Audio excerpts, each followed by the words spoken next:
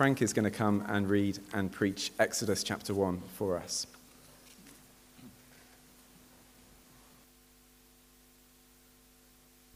So will we turn to Exodus chapter 1, and you'll find that on page 58 in our Pew Bibles. And we're going to read from verse 1, the Israelites oppressed. Exodus chapter 1, verse 1. These are the names of the sons of Israel who went to Egypt with Jacob, each with his family: Reuben, Simeon, Levi and Judah, Issachar, Zebulun and Benjamin, Dan and Naphtali, Gad and Asher. The descendants of Jacob numbered 70 in all. Joseph was already in Egypt. Now Joseph and all his brothers and all that generation died. But the Israelites were fruitful and multiplied greatly and became exceedingly numerous, so that the land was filled with them. Then a new king, who did not know about Joseph, came to power in Egypt. "Look," he said to his people, "the Israelites have become much too numerous for us. Come, we must deal shrewdly with them, or they will become even more numerous. And if war breaks out, we'll join our enemies, fight against us, and leave the country." So they put slave masters over them to oppress them with forced labor, and they built Pithom and Ramesses as store cities for Pharaoh. But the more they were oppressed, the more they multiplied and spread. So the Egyptians came to dread the Israelites and worked them ruthlessly. They made their lives bitter with hard labor in brick and mortar, and with all kinds of work in the fields. In all their hard labor, the Egyptians used them ruthlessly. The king of Egypt said to the Hebrew midwives, whose names were Shiphrah and Puah, "When you help the Hebrew women in childbirth and observe them on the delivery stool, if it is a boy, kill him. But if it is a girl, let her live." The midwives, however, feared God and did not do what the king of Egypt had told them to do. They let the boys live. Then the king of Egypt summons the midwives and asked them, "Why have you done this? Why have you let the boys live?" The midwives answered Pharaoh, "Hebrew women are not like the Egyptian women. They are vigorous and give birth before the midwives arrive." So God was kind to the midwives, and the people increased and became even more numerous. And because the midwives feared God, he gave them families of their own. Then Pharaoh gave this order to all his people: "Every boy that is born you must throw into the Nile, but let every girl live."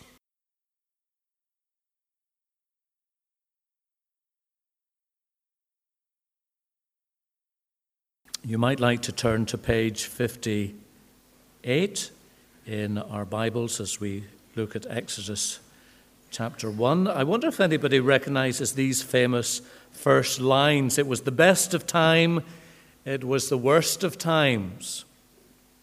That's the opening line of Charles Dickens's A Tale of Two Cities.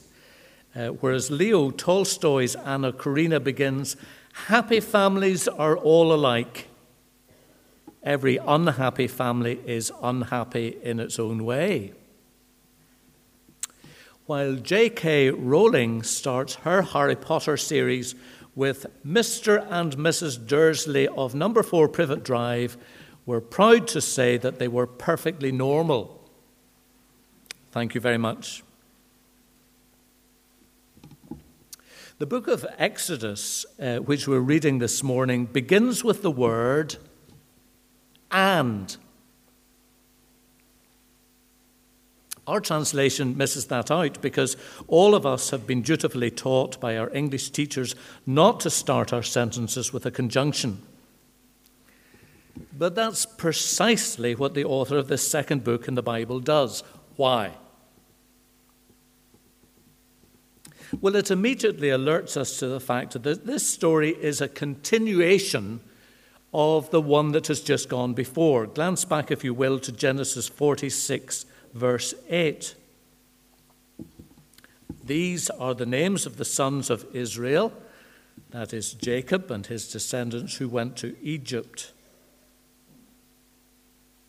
Now look at Exodus 1, verse 1. And these are the names of the sons of Israel who went to Egypt with Jacob, each with his family. And there we have the names: Reuben, Simeon, Levi, Judah, and so on. The descendants of Jacob numbered 70. Joseph was already in Egypt. In the book of Genesis, in chapters 12, 15, and 17, you may remember God had made a promise to Abraham, the man he called out of idolatry, to know, love, and trust him. And God sealed that promise in a covenant. That covenant, which included the sign of circumcision to Abraham and his children, wonderfully fulfilled in the sacrament we've been celebrating this morning in baptism. God made that covenant with Abraham, which included three key components. God made a promise that Abram's descendants would become a great nation. God made a promise that Abram's family would inherit the land of Canaan. And God made a promise that, just as he said in Genesis 3, verse 15, a Savior would come who would crush the serpent's head. And so a seed of Abraham would emerge who would be a blessing to the nations of this world. So Exodus 1 is a continuation of the book of Genesis. That's why it begins with the word "and." But 400 years earlier, it looked as though the first of these great promises were in jeopardy. It looked as though famine would wipe out the family of Abraham. But in his wonderful providence and grace, God arranged things so that in the midst of turmoil, Joseph, one of Abram's great grandsons, became prime minister in Egypt. Joseph, you may remember, gathered grain during the years of good harvest so that Egypt and the surrounding nations could survive the years of famine. And Joseph extended this relief to his entire father's family. The brothers, whose names are found here in verses 2 and 3, are familiar to us through Joseph's amazing Technicolor Dreamcoat. And they moved to live in Egypt and enjoy Joseph's provision. And now from just 70 who had originally made that journey, after 400 years, number one promise made to Abraham had been fulfilled. From meager beginnings, the Hebrews had become a great nation. Look at how verse 7 puts it. The Israelites were fruitful and multiplied greatly and became exceedingly numerous, so that the land was filled with them. How do you say the same things 4 times over? Well, verse 7 does it pretty well. The sons of Jacob were fruitful. They multiplied greatly. They became an exceedingly numerous, so that they filled the land. Well, that was very good news for the people of the covenant. That is, it was good news for our ancestors. Because remember, as followers of Jesus Christ, this is not just the story of the Jews, this is our story. What is it that the Apostle Paul writes in 1 Corinthians 10? All these things concerning the Israelites happened as examples and were written down for our admonition. So this story is our story. But unfortunately, this population growth was not good news for Pharaoh. For while the covenant people of God became numerous, a new king, verse 8, came to power in Egypt who knew nothing about Joseph, and he resented the numerous Hebrew presence. Instead of welcoming the people of God, he was afraid of the people of God.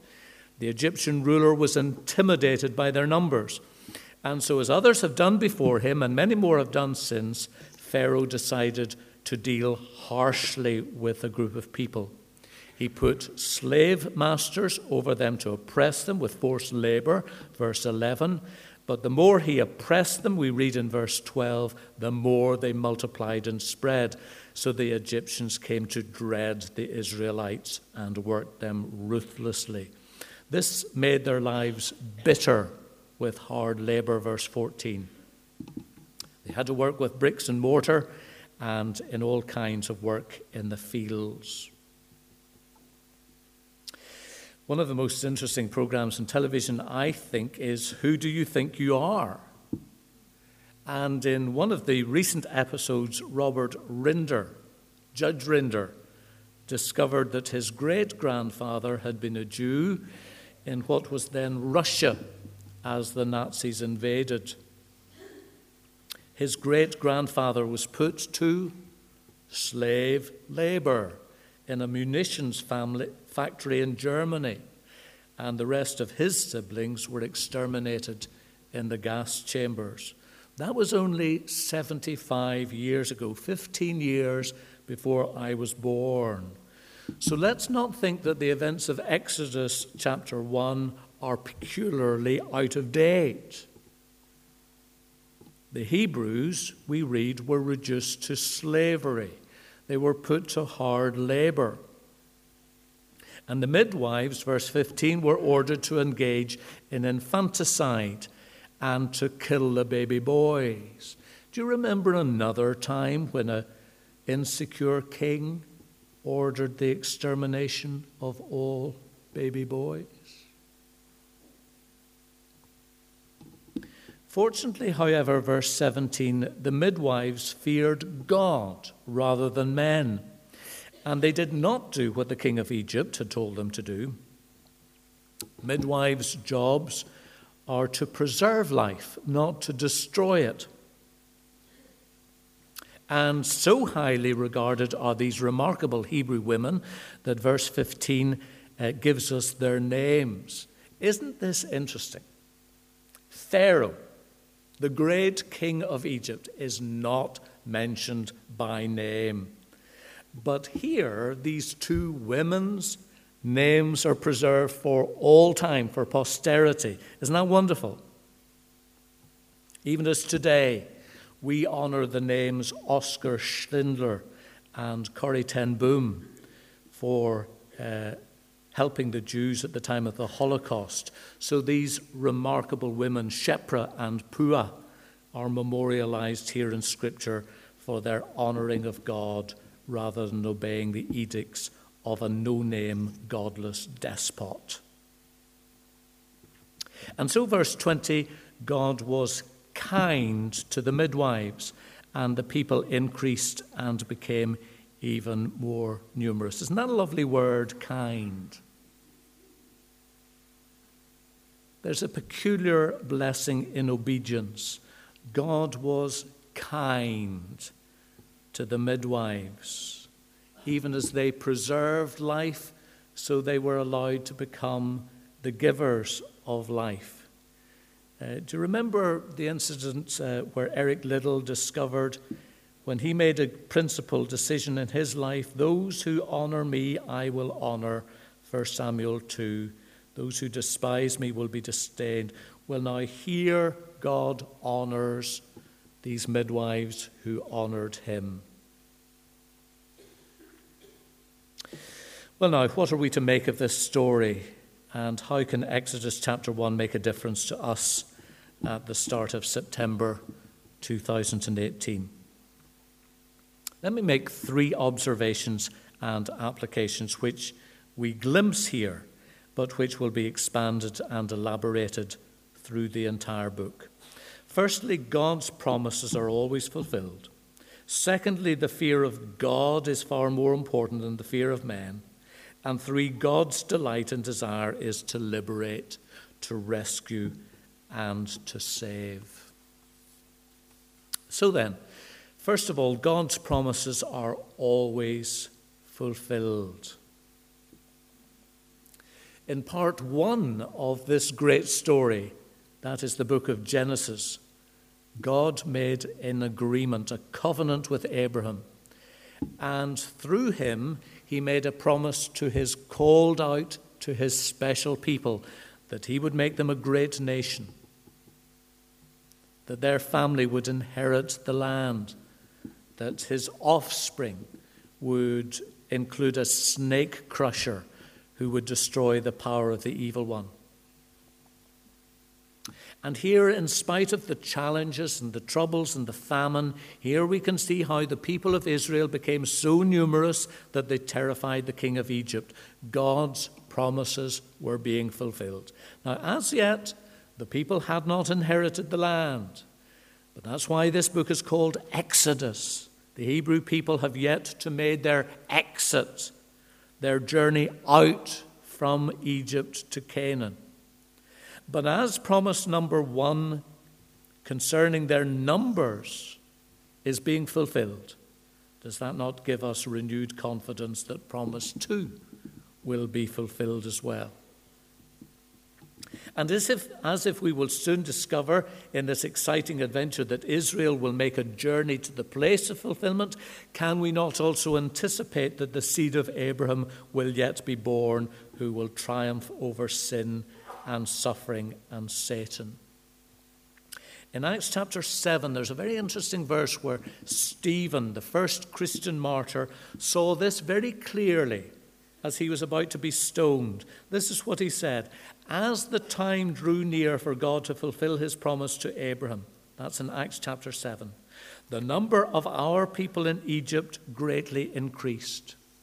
Then another king who knew nothing about Joseph became ruler of Egypt. He dealt treacherously with our people and oppressed our forefathers by forcing them to throw out their newborn babies so that they would die.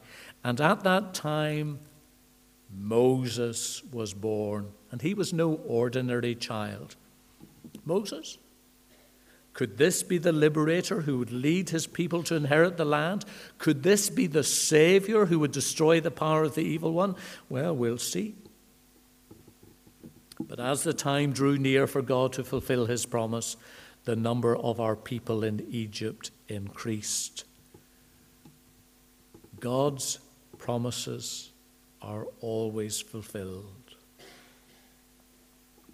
A couple of weeks ago, I sat in the green room of the BBC waiting to deliver the second of that morning's Thought for the Day. And I got in a conversation with a fellow contributor in the morning programme who, in my company, in no uncertain terms, berated the church for failing to keep up with the rapid social and sexual changes within society. And he said this to me. He said, in 20 years' time, there will be no church. Now, I am under no illusions whatsoever concerning the challenges facing the church in contemporary society, and I am perfectly aware that there is no guarantee concerning the future of either the Presbyterian Church in Ireland or this congregation. None. But what I do know, and what I did say to my fellow contributor, is that the church worldwide is now larger than it has ever been in history. And in spite of what is common perception, it has grown. It has survived over the past thousands of years, while every other institution, government and nation state, great or small, has come and gone. Please know this: God's promises are always fulfilled. And that's the first observation and application. The church is here to stay. And secondly, the fear of God is far more important than the fear of men. Who was it who defied the great Pharaoh of Egypt? Who was it who honored God more than the defying the evil king? Some great general? Some almighty multimillionaire with vast resources and power and infinite wealth? 2 lady nurses. Isn't that significant? Look at what it says specifically in both verses 17 and 21. They did not do what the king of Egypt told them to do, that is, to kill the baby boys, because they feared God.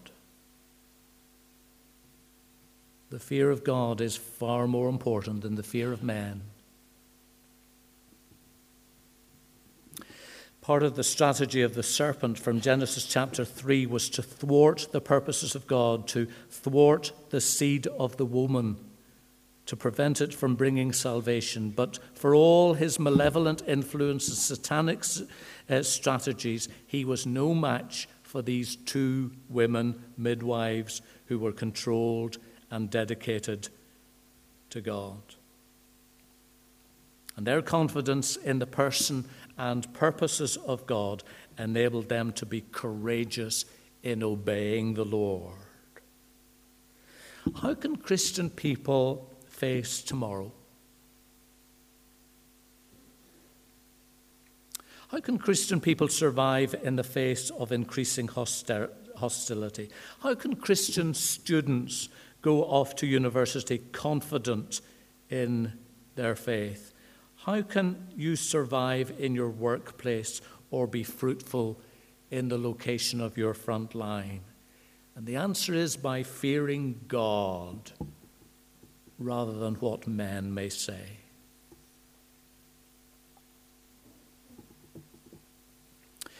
Claire and I have just returned from New York, where we were over to see our son Robert. Believe me, we have been walked off our feet. And Robert, our son, loves running. Every year, thousands of people run the New York Marathon, 26 miles. The winning time is 2 hours, 25 minutes and 53 seconds. In 1982, Linda Downs was the last person to complete that race. It took her 11 hours. She had cerebral palsy, and she ran with the help of crutches. When asked why by a reporter, she said, "She did it because I thought if I could do it, it might be an inspiration to others, and maybe they would try some big thing as well." And then she added, "The last 11 miles were an act of God." "What do you mean an act of God?" asked the interviewer. "Well, with 11 miles to go, I ran out of my own strength. I didn't have any more. I finished the race on borrowed power." As the midwives learned, no, as Shiphrah and Puah learned, all who trust in God depend on borrowed power, the power of God himself. So that's the second observation and application. The fear of God is far more important than the fear of man.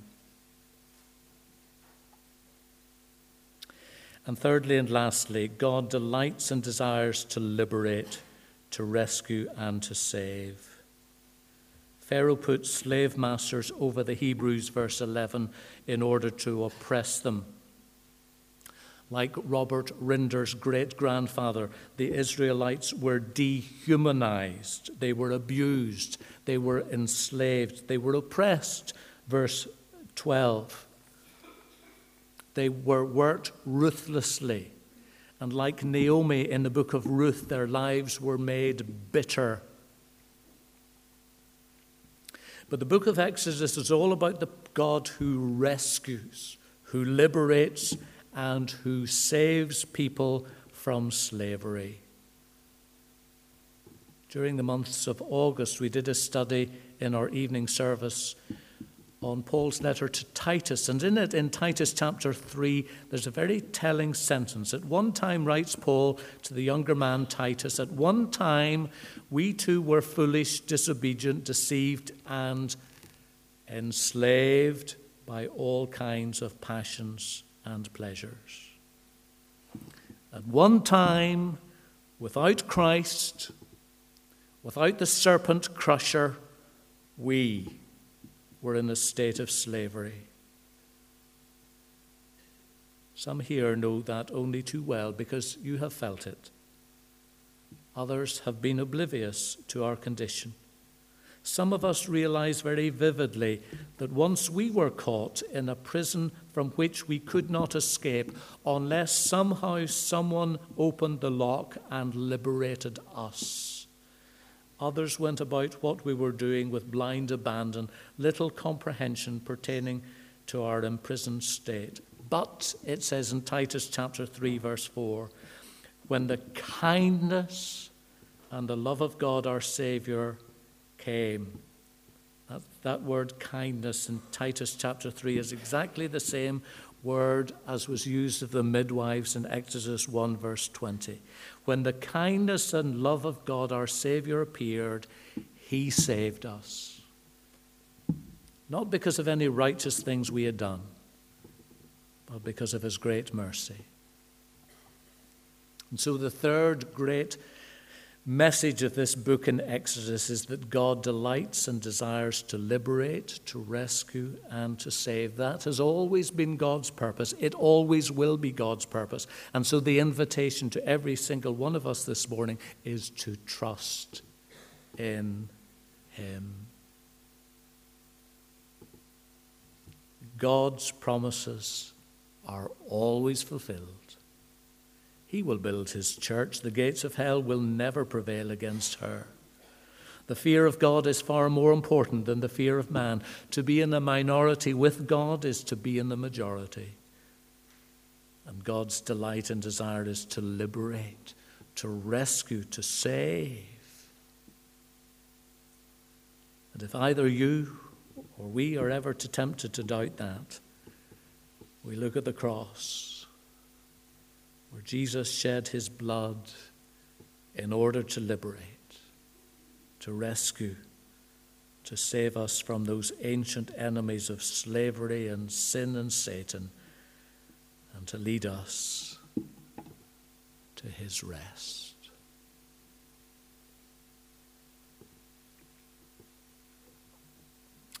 Our great and gracious Lord, we bless you for your word, and we bless you that you are the same yesterday, today, and forever.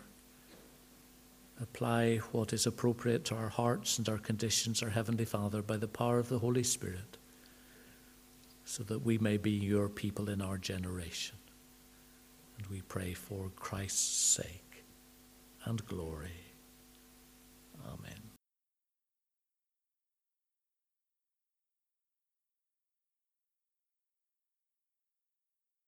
And so we pray. Father in heaven, hallowed be your name. Our Father, we praise you that you are a God who always fulfills your promises.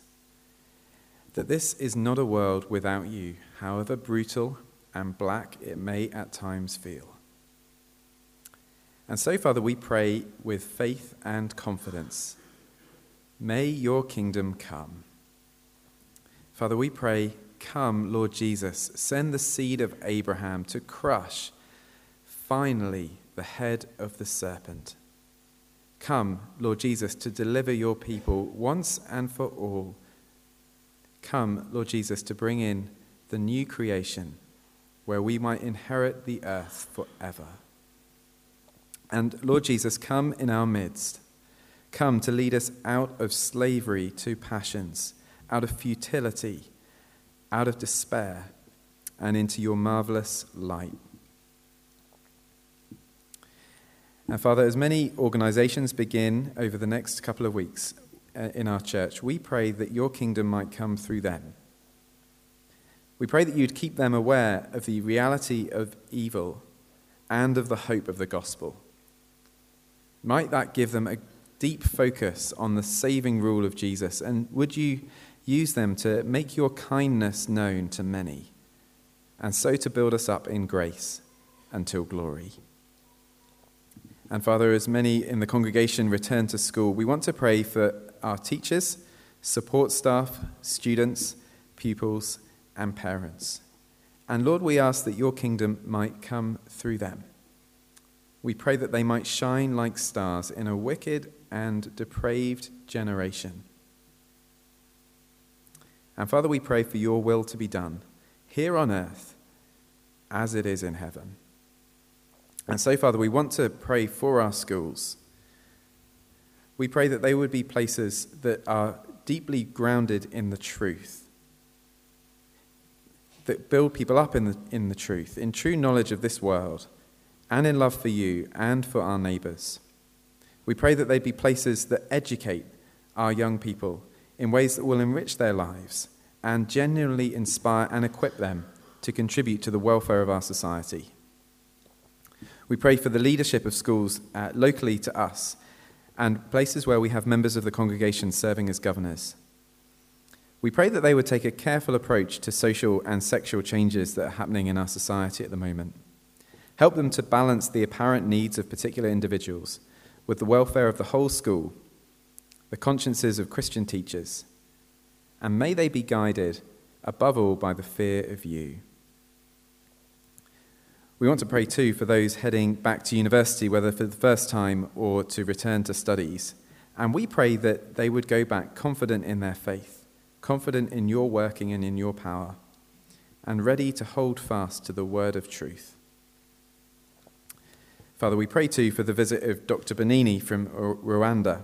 We ask that you'd give him safe travel on Wednesday and that he'd feel welcome as he arrives here in Belfast.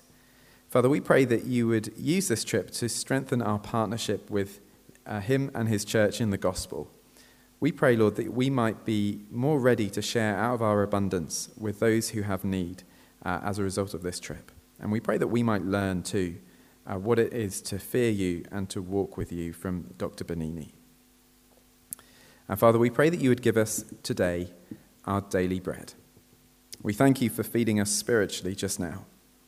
And now we pray that you'd give us all the physical things that we need for our journey towards your rest. And we pray for those in special need, in need of health, in need of work, in need of homes, in need of friends, and in need of certainty about the future. And we take a moment just now to mention in our hearts those we are aware of.